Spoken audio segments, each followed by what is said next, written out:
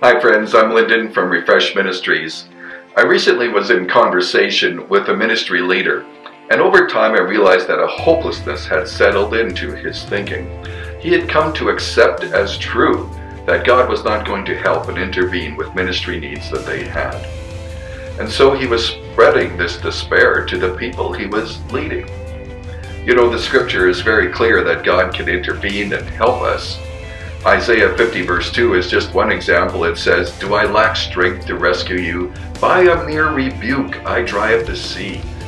When we compare our hopelessness with scripture, we see a very different picture. And so I want to encourage you, do not accept as true things that do not line up with what the Bible says. It will keep your ministry hopeful, and you will be able to lead well. Well, may God bless you in your work.